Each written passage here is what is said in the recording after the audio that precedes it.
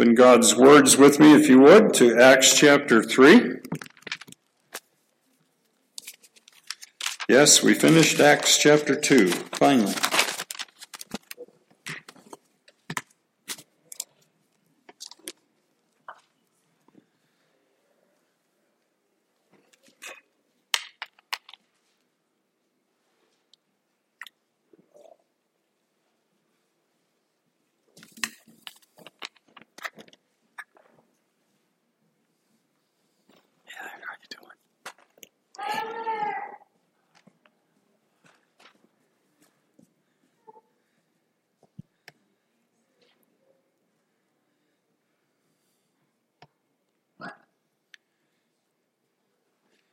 I thought we were in New Testament times, but it's like the Exodus just happened.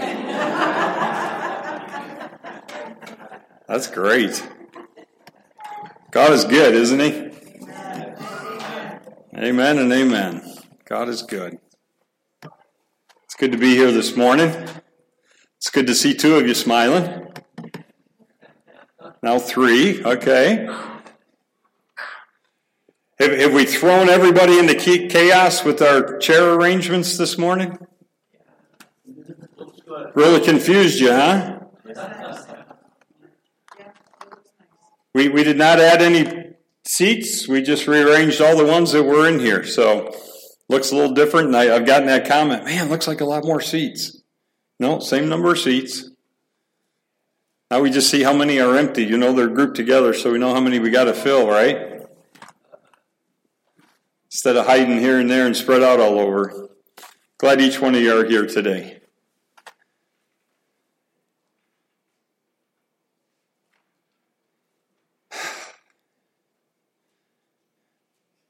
You ever do that sometimes during the week? Just catch our breath. Slow down, and makes me think of Psalm 46. Our daughter that's coming home, that she and her husband are going to be missionaries to the Muslims in the Middle East. She and I talked about this several times growing up, and the thing I told her, I said, Erica, the thing your generation doesn't know or understand is how to be still and know that he is God, from Psalm 46. Because you always got to have the radio going, the TV going, the earphones, the phone, whatever. And sometimes we just need to stop. We just need to be still.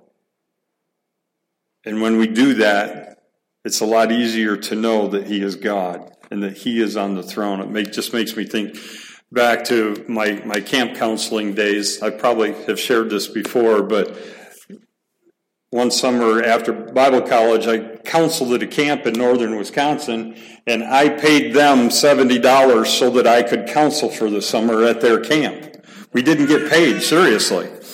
But the other side to that is there were 17 days of training ahead of time. And we had to read books before we even got to that 17 days of training. And if you were in a Christian camping ministry major at the Bible college you were attending, it was the 17 days of training was so intense, it was worth 3 credit hours. But one of the things that we did on one of those days was there was enough campsites where we would do one overnight during the week with the campers. But during our training, each counselor would pick one of those sites, and one day we were to go out, take our lunch with us and a bottle of water, and we were to spend 12 hours by ourselves with God. Wish I could do that every day. It was amazing. Absolutely amazing to be still. And they walked us through it before we went. They said, these are the it's kind of like grief has so many stages. They said, these are the stages you're going to go through in this 12 hours. You're going to go through all your prayer list, and you're going to eat your lunch way before noontime, and just kind of how the day is going to go. And then as the day wore on, just that fellowship with God just became that much sweeter, because you were just being still and being with him and his word. Don't lose that during this season. Take that time to catch your breath, to take a deep sigh, to let it out, and I have to be careful when I do that if my wife's around, because she thinks I'm kind of humping at her about something, and that's not what it is, okay? It's just let it go and, release and relax. Be still and know that He is God. That was not in my notes to share, but for some reason the Lord wanted me to share that. Acts chapter 3. Last week we finished up Acts chapter 2, verses 41 to 47. We learned that we were good New Testament biblical examples, or we as Baptists are, because they were devoted to fellowship and food. Right? That's what good Baptists do, right? I got one amen. All right, but they were also devoted to learning, and they were devoted to praying. And we talked about that in God's Word, there's no denominations listed. And it goes back to that Philippians 2, being of one mind. Not your mind, not my mind, but the mind of Christ. That if we each focus on Christ, it'll be easier to live at peace with each other. It'll be easier to have fellowship with one another. We gain strength from one another. We learn from one another. And I should stop because that was last week's message. We need to go forward. In verse 43, there was a sense of awe, and we looked at that was a reverential trust. And we looked at Psalm 19 in regards to that. But it also has to do with that reverential trust and respect and love for God, and the fear of Him should be a hatred for evil. We need to hate evil. Oh, God's a loving God. He doesn't want us to hate anything. Wrong. He does. We need to hate evil. Okay? Don't tolerate it. Don't put up with it. Don't let it exist and not just coexist. We need to be angry at it. We need to be angry when we allow Satan to allow that evil to enter into our lives. That's part of taking that time to be still and know that He is God. To catch your breath and reflect and be with Him and spend time with Him. And and we pointed a couple different places in Acts already that we have seen where it says that they were continually devoting themselves. We'll see it again in Acts 6 and then in Acts 17. I probably haven't shared one of my favorite verses from God's Word. I think I did once. Let's share it again today, and because I'm going to go over it while we're in Acts. Acts 17:4. I'm sorry, 17:2. According to Paul's custom, he went to them for 3 Sabbaths, and he reasoned with them from the Scriptures. He didn't reason with them from the most current politically correct polls. He didn't reason with them from psychology today. He reasoned with them from the Scriptures. And that's one thing I will preach to the day I die, is this is truth. And this is what we should be preaching from. Some people like to invoke other men's names. In fact, we have some denominations given after their names. I don't think that's right. That's not what God... Our focus should be on God, not on men. And I don't want to follow this man's teaching or this man's teaching or that man's teachings, because I want to follow God's teachings from the Word of God. And if it's true here, it is sufficient for me. Now, will I study those other men? Will I learn from them? Will I learn what not to believe from some of them? Yes. What Spurgeon had a quote. He said,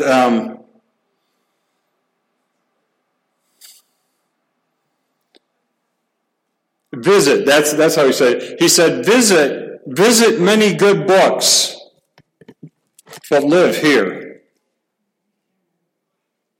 Okay? And Spurgeon's one that I respect. Visit many good books, but live here in the Word of God. Because those other books are written by men. These were written by the Holy Spirit through men. Like I say, there's many books that are written by men a lot wiser and smarter than me. So that's why I read them, because I want to learn from them. Visit them, live here. Okay? So continually devoting themselves to learning or the teaching, to fellowship, the breaking of bread. They shared meals together and they shared communion together, and to prayer. We cannot spend too much time in prayer. We talked about how little Christians pray and how little pastors pray. 50% of pastors pray less than 7 minutes a week. I see you nodding your heads or shaking your heads or whatever, but the average person in the pew spends less than 3 minutes a week. So don't shake the finger too hard at the pastors. Although they are the shepherds and they should be the examples, so they should be a whole lot more. I agree. And they're going to be held responsible for that. We have a responsibility to spend time with God in prayer, to spend time in His Word. All right, moving on to chapter 3. Peter and John, those guys teamed up quite a bit in ministry. They were fishermen together. They came on board together to minister when Christ called them. Peter and John were going up to the temple at the 9th hour, the hour of prayer, 3 o'clock in the afternoon. So even though the Holy Spirit's come and the church has been started and instituted, there's still some of the old traditions that they're hanging on to. Just because it's a tradition doesn't mean it's bad as long as it's based on God's Word. Okay? So some people get so hung up on traditions that they would adhere to a tradition more than they would adhere to the Word of God. Wrong answer. Now, if your tradition is based in God's Word and this was that, it's not a bad thing. 3 o'clock in the afternoon, they would be going to the temple to pray. A certain man who had been lame from his mother's womb was being carried along, whom they used to set down every day at the gate of the temple, which is called Beautiful, in order to beg alms of those who were entering the temple. Do all of you have a map of the temple memorized in your head? So you know where Solomon's porch was and all the gates and the courtyards and all that, right? Okay, that's all right. You're in good company. Because all the commentators I read, none of them agree on what's where. And it's kind of funny that with all the excavation they can do, they agree on some of the basic things, but they go back and forth as to where he was positioned and which gate was Beautiful and which gate was the Nican gate. And, it's silliness. So even as smart as all those authors are in their books and that, they don't all agree on everything anyhow. That's why I'm just going to stick with this one right here. But they would bring the man who was lame from birth, and he wasn't the only one, but he was one that they would carry daily and set outside the gate of the temple. He wasn't allowed to go into the temple because he was a beggar. And if he was begging, that couldn't go on. That had to stay outside of the temple. So they would set him down and they would beg. In the logic and the thinking it's actually pretty wise, pretty smart. Normally, the ones that are going into the temple are the ones that care about God and would listen to what God had to say and would care about their fellow man.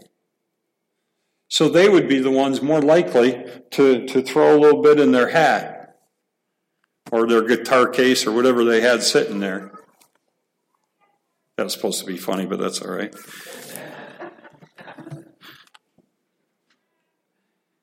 So they would come and they would beg.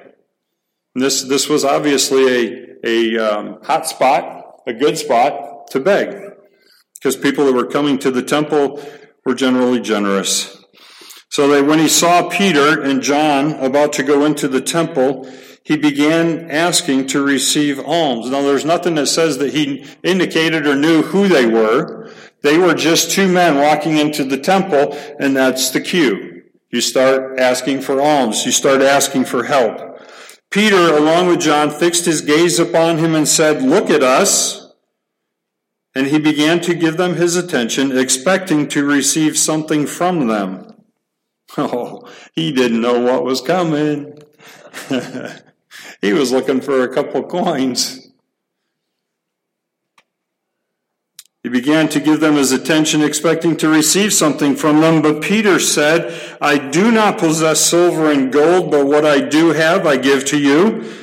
In the name of Jesus Christ the Nazarene, walk." That's the title of the sermon. In the name of Jesus Christ. You see, our song's focused on Emmanuel, God with us, and some of the names of Christ. Emmanuel is God with us. But here he says, in the name of Jesus Christ. He wasn't trying to take any credit for what was going to happen. He wasn't saying, in the name of Peter and John, get up and walk. Because he was smart enough to realize that he didn't have that kind of power. That kind of power only comes from Jesus. Only comes from Jesus. And seizing him by the right hand, he raised him up, and immediately his feet and his ankles were strengthened. And with a leap, he stood upright and began to walk. And he entered the temple with them, walking and leaping and praising God. And all the people saw him walking and praising God. Is there any question about what he was doing after he was healed? He was leaping and he was praising God. And they were taking note of him as being the one who used to sit at the beautiful gate of the temple to beg alms. And they were filled with wonder and amazement at what had happened to him. This didn't happen every day, folks. This didn't happen every day. Thomas Aquinas was a theologian and a teacher back in I think 1200s. Yeah, he died in 1274. A few years before that, he was visiting the Pope in Rome. The Pope showed him all the papal dressings and the beauty and the riches and the opulence of the Vatican and all the buildings there. And the Pope says, "You know, Thomas," he says, and they believed that Peter was the first pope. He says, "The first pope said, 'I do not possess silver and gold.'" He says, "But guess what? We do now." And he showed him all the chests of gold and silver, bragging about the riches that they had. And Thomas says, "No, you can't say that you don't have any riches or gold." He said, "But neither can you say, 'In the name of Jesus the Nazarene, get up and walk,' because the power was gone. The riches were there, but the power of the Holy Spirit ministering is gone. When we focus on the things of the world, the things of God go away." And Thomas Aquinas knew that, understood that. And he wasn't afraid to speak up, and he said it right to the Pope. "No, you can't say, 'Silver and gold have I none,' because it was obvious he had abundance." People sent from all over the world. "But neither can you say, 'In the name of Jesus Christ of Nazareth, get up and walk.'" The power wasn't there anymore. So what about the power in our lives? Where's God's power?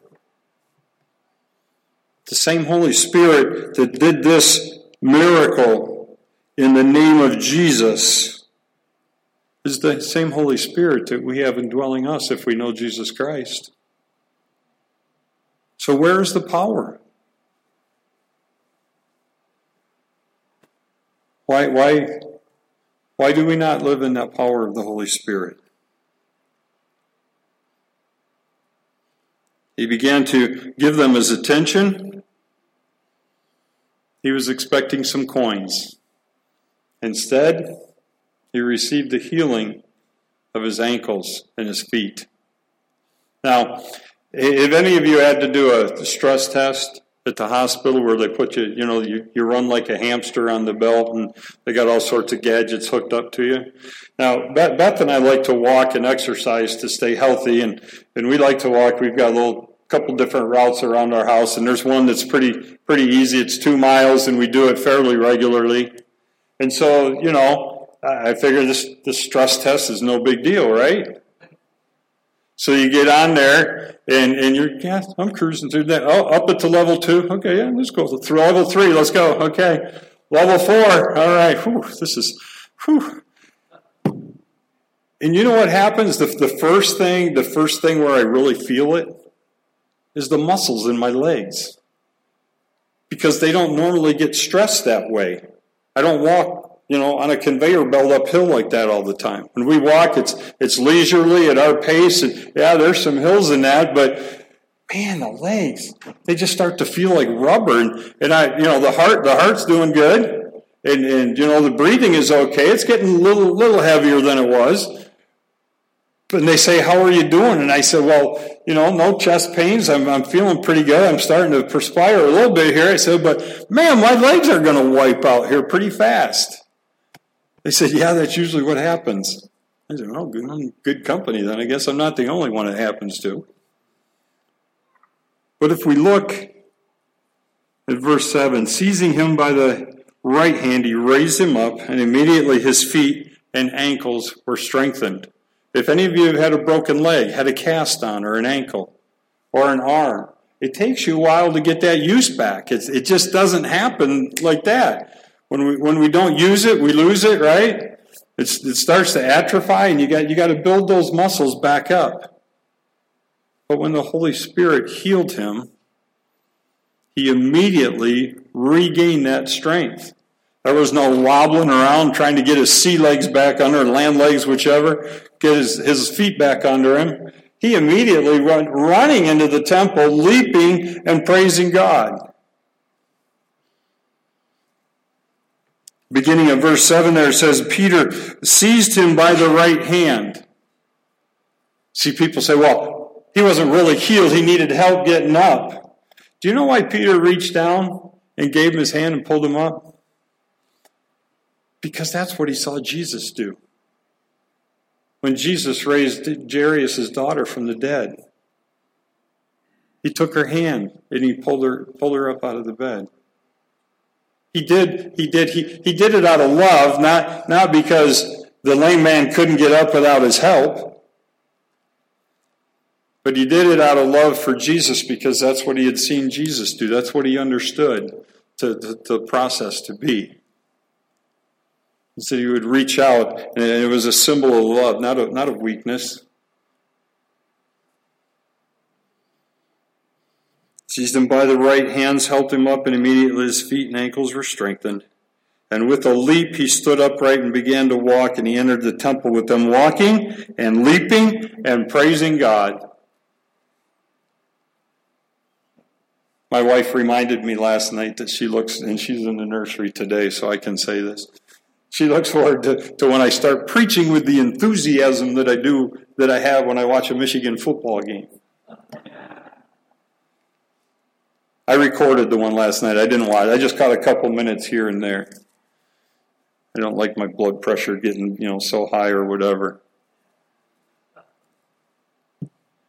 But this guy had some enthusiasm. I honestly don't think I've ever leapt. Well, maybe I jumped out of the chair at a bad call one time, so I don't know. But anyhow, this fellow knew what it was to get excited about praising God. His whole life he had been lame. And two fellows are walking into the temple, and he asks them for alms. He's looking for a couple of silver coins. And instead, he gets his legs back. Now, we don't have any idea how old he was, but it does say that he was a man, so he wasn't a child or a young lad. Said he'd been being carried there every day. Doesn't say for how long or how many years, but if he was born that way, and he's classified as a man, he's probably over 18 years old. There are some that speculate 40 years old, and I don't know where they get that from, but that's okay. It was a long time, anyhow, that this dude couldn't walk. And these two fellows come along. Peter says, I do not possess silver and gold, but what I do have I give to you in the name of Jesus Christ of Nazareth. Walk. He didn't just walk. He did walk, but he leapt and he praised God for what took place. Now there's some parallels that can be drawn here. The lame man was, as we'll draw a picture between us and the lame man. We were born in our sin, separated from God. This man was separated. He couldn't go into the temple. And so there was that separation in his life, just like we experienced that we were born with. He was born with the physical deformity, as well as the same spiritual deformity that we're all born with, sin. Once he received the power of the Holy Spirit, he was able to go into the temple. He was able to have communion with God. He was able to meet with him. I need to find my notes here. He was poor before God. He was there to ask for alms, so he was financially poor. But he is also spiritually poor, as we are, until we come to Christ. We are healed by God's power, by God's grace. There is nothing we can do in and of ourselves to save ourselves. It is only through the power of God.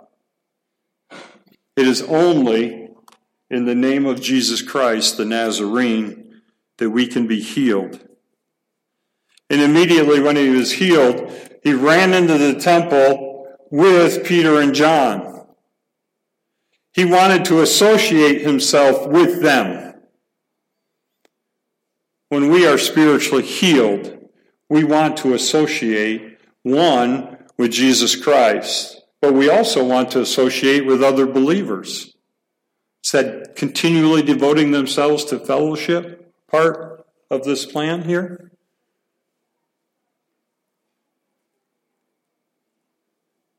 I just love, I never knew Paul. I mean, I had heard of Paul Tripp, but before we went to that Getty conference, and those quotes that I like to use of his is, what's your heart song? Your heart song is the soundtrack of your life. What song comes to your mind when you're just not doing anything? Just think, or when you're cleaning or ironing or shoveling the sidewalk. What heart song comes to mind? What do you hear yourself humming and singing over? I pray that it's spiritual songs. That is where your heart is in fellowship with the Lord and wanting to take time. That when you are doing things that don't take a whole lot of thought, that God's songs come to our heart and come to our mind, come out of our heart to our mind and our mouth.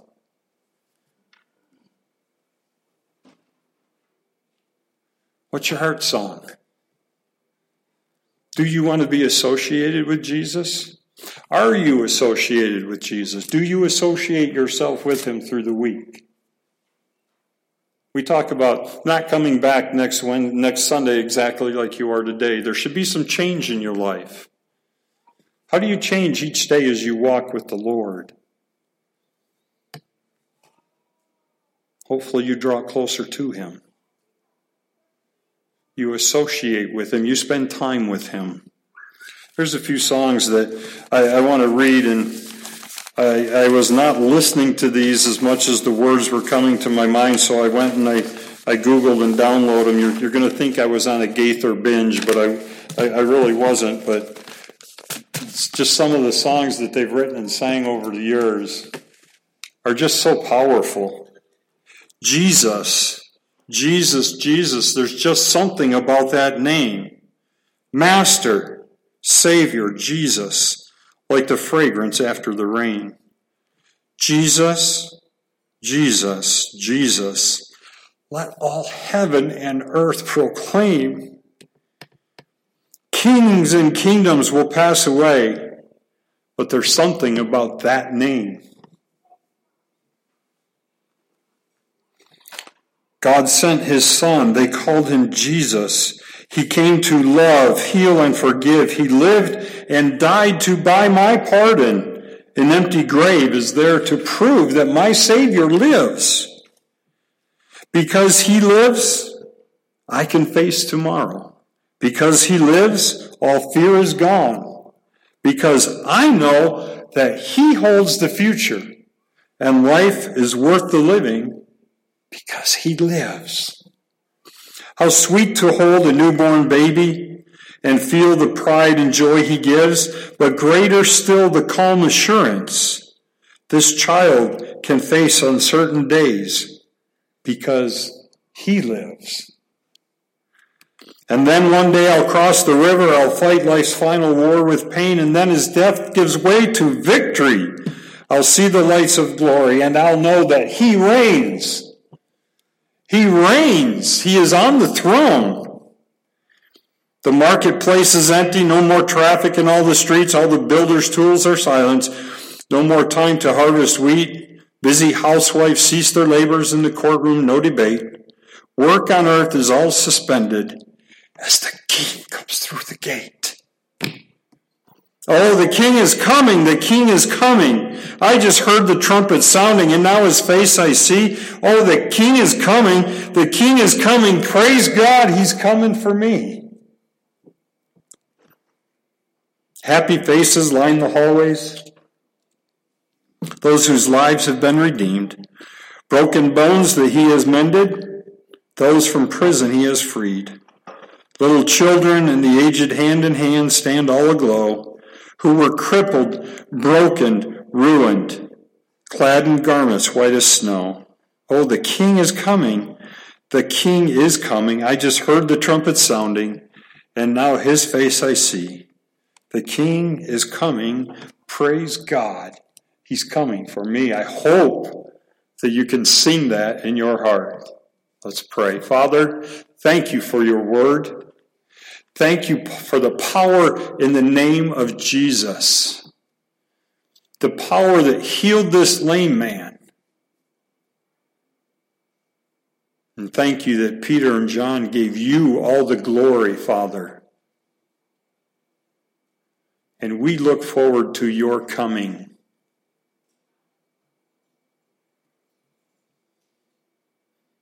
Thank you, Father.